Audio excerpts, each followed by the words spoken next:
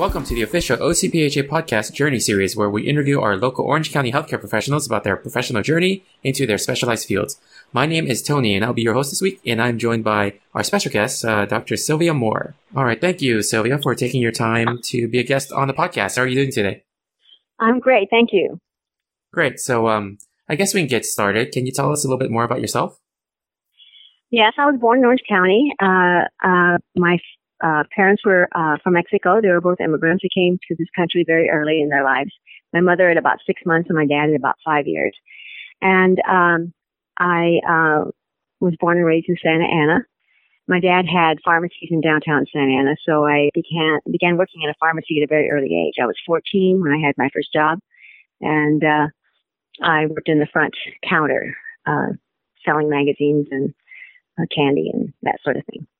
What made you decide to go into the field of pharmacy? Was it because of your experience, or? Yeah, I think partially. My dad was really a great role model. You know, it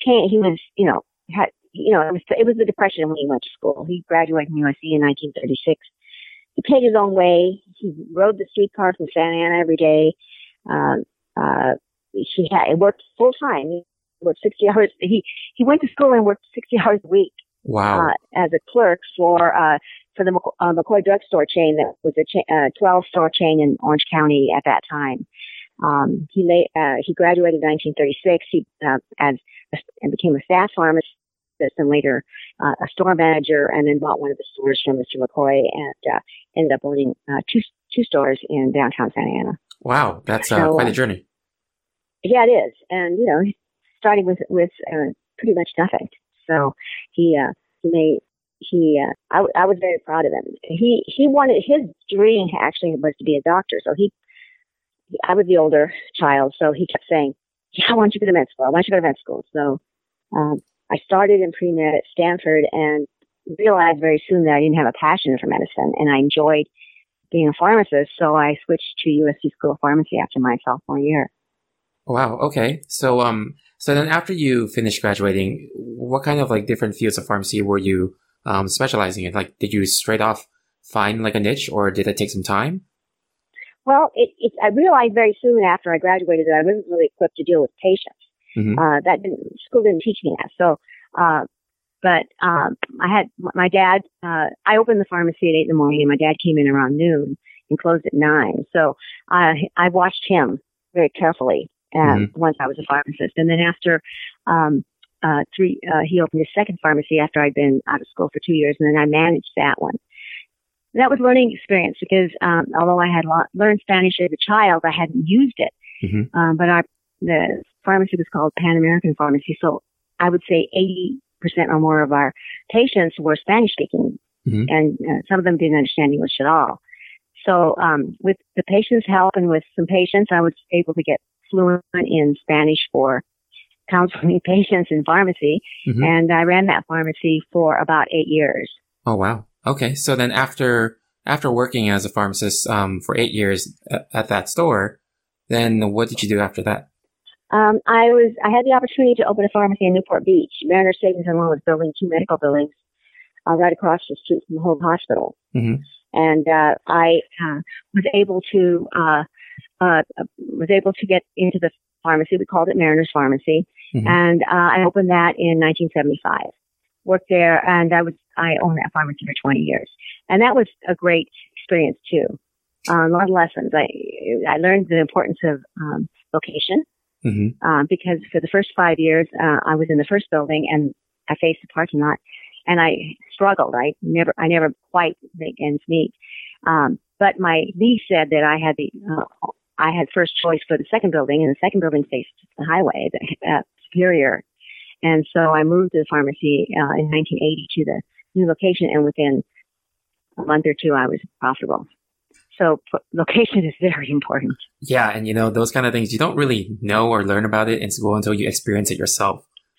Exactly. And I didn't realize that not facing the street would make such a big difference because, there were the building was full of doctors, but it didn't make any difference. Nobody could see me.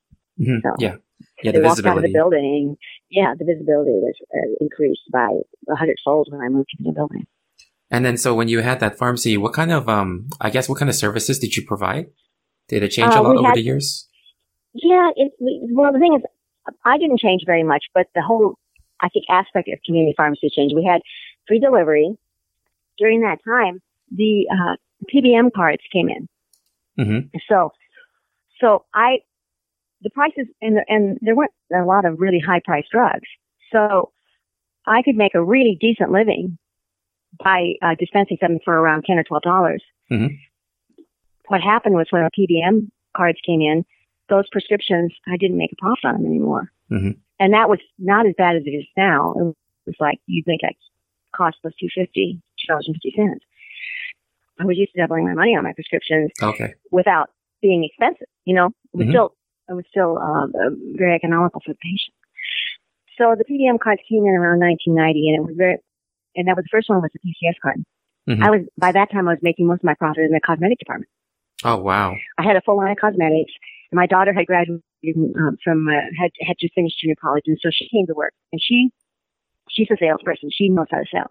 And of course, she was 20 years old with beautiful skin, so we were selling a lot of skincare products and cosmetics, and that was actually much more profitable than the prescriptions. Yeah, and I think I kind of see that trend with independent pharmacies just even now because they can't just survive off the independent pharmacy just as the pharmacy. There's always something else that is added, like skincare products is one of them, like you said. Yeah, DME. DME is another. Yeah, and then contracts with certain providers as well. There's always something extra. And I started compounding. I started compounding on a very limited basis. I was making progesterone suppositories and minoxidil solutions and creams for some of the doctors in the building. And then I sold in 1994. So I had the store for about 20 years. Wow. That's a long time to have a store, actually. Yeah. And then I went to work for Steve Feldman, who owned California Pharmacy. He was actually, I think, the first pharmacist in Orange County to compound.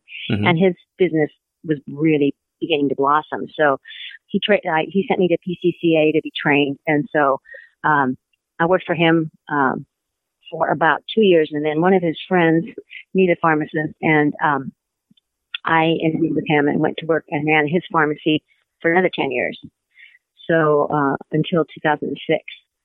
So that's where I got my compounding experience. Wow, that's a lot of years compounding. Did you see a lot of changes during that time? Yes, because when I first, when I was doing right after I sold my pharmacy, the compounding pharmacists that were compounding, some of them were just compounding on a plywood board. It wasn't even necessarily clean. It didn't. Actually, it may have been clean, but it wasn't pristine at all. Mm-hmm. And there weren't any rules and regulations. Now with Steve, he was kind of the innovator in Orange County, and he got about 4 or 5 of us together to establish rules and regulations for compounding. Mm-hmm. Basically policies and procedures. There was about 4 of us, and we met together, or we met over the phone, and his work established the SIG and CPHA for compounding. Oh wow! Because there was nothing until that time. It was so early in it, and at that time, when Steve started, he was the first one, and within 10 years, there was probably 15 or 20 that I was aware of, and now there's a whole lot more, but. The regulations were nothing like they are now. Yeah, the regulations have gotten a lot more strict nowadays because of a lot of issues in recent news. Yeah, well, the New England compounding pharmacy fiasco was what I think finally made the boards of pharmacy wake up and decide that they had to be more stringent in their rules. Yeah, definitely. So, I remember when that happened, and it affected my workplace immediately when I was back in Ventura. And down south in Florida, some very expensive racehorses died due to some faulty compounding. So, oh gosh, and that all happened right about the same time. So that made a big difference. So now it's much more expensive to start because of the regulations for building rooms, which are very similar to clean rooms. Mm-hmm. And then my understanding now that is the new regulations, or at least in California, will have to be USP 100. So it'll be even. A little bit more stringent yet.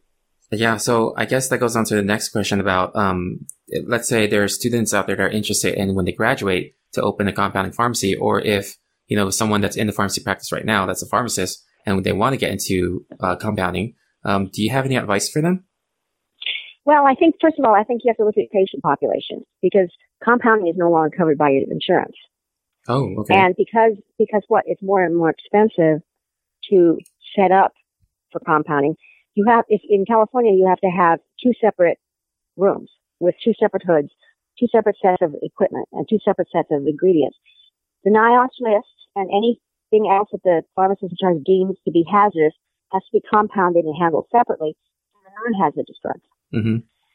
So unless you're specializing very closely to only one group of drugs, you have to have 2 rooms. So the cost for that means 2 hoods, you have to have venting to the outside in the hazardous room, and you probably should do it for both rooms anyway, just in case. The owners that I talked to have spent somewhere between $125,000 and $200,000. Oh, wow. That's quite a lot. So if you're looking at a patient population, you have to look at a patient population who can afford to pay for this. Drugs, you may be able to dispense something for as little as $50, but more than likely, if you're going to do one only, it's going to cost a lot more than that. Mm-hmm. So if you're doing hormone replacement therapy and you have a doctor who you have a relationship with, then you can have, you can make bulk drugs. Mm-hmm. But if you're doing one at a time, it's very labor intensive and the cost to set up is expensive. So I think some of the pharmacies that were doing 10 or less a day are probably out of the picture now. They just, mm-hmm. spend the money because there's not enough coming back in. Yeah. So I think it's going to, 2 things it'll do. It'll improve the quality, I think, of the compounded medications, but it'll also diminish the accessibility to compounding. Mm-hmm. So, I guess you said that you got certified at PCCA. Can you talk a little bit more about that, like how your training was, and maybe if someone had interest in that? Well, there were 2 things the PCCA offered. One was the physical education, going into a lab that they had there in Texas. They're in Houston, and what the class maybe has 20 people in it. They're all set up. Everybody has their own scale, and everybody balance, and everybody has all their own equipment. And they show you, tell you how to dress, and what kind of a cover you have, and they, you're wearing gloves and that sort of thing.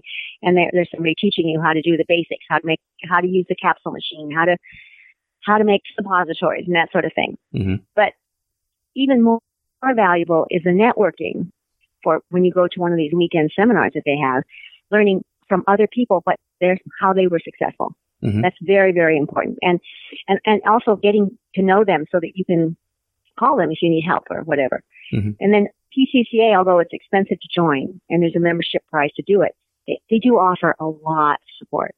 If you have a brand new formula and it's not available online and you're making it for only one patient, never made it before, they have chemists, PhDs, pharmacists with experience available to you to guide you and teach you how to make those formulas, this prescription.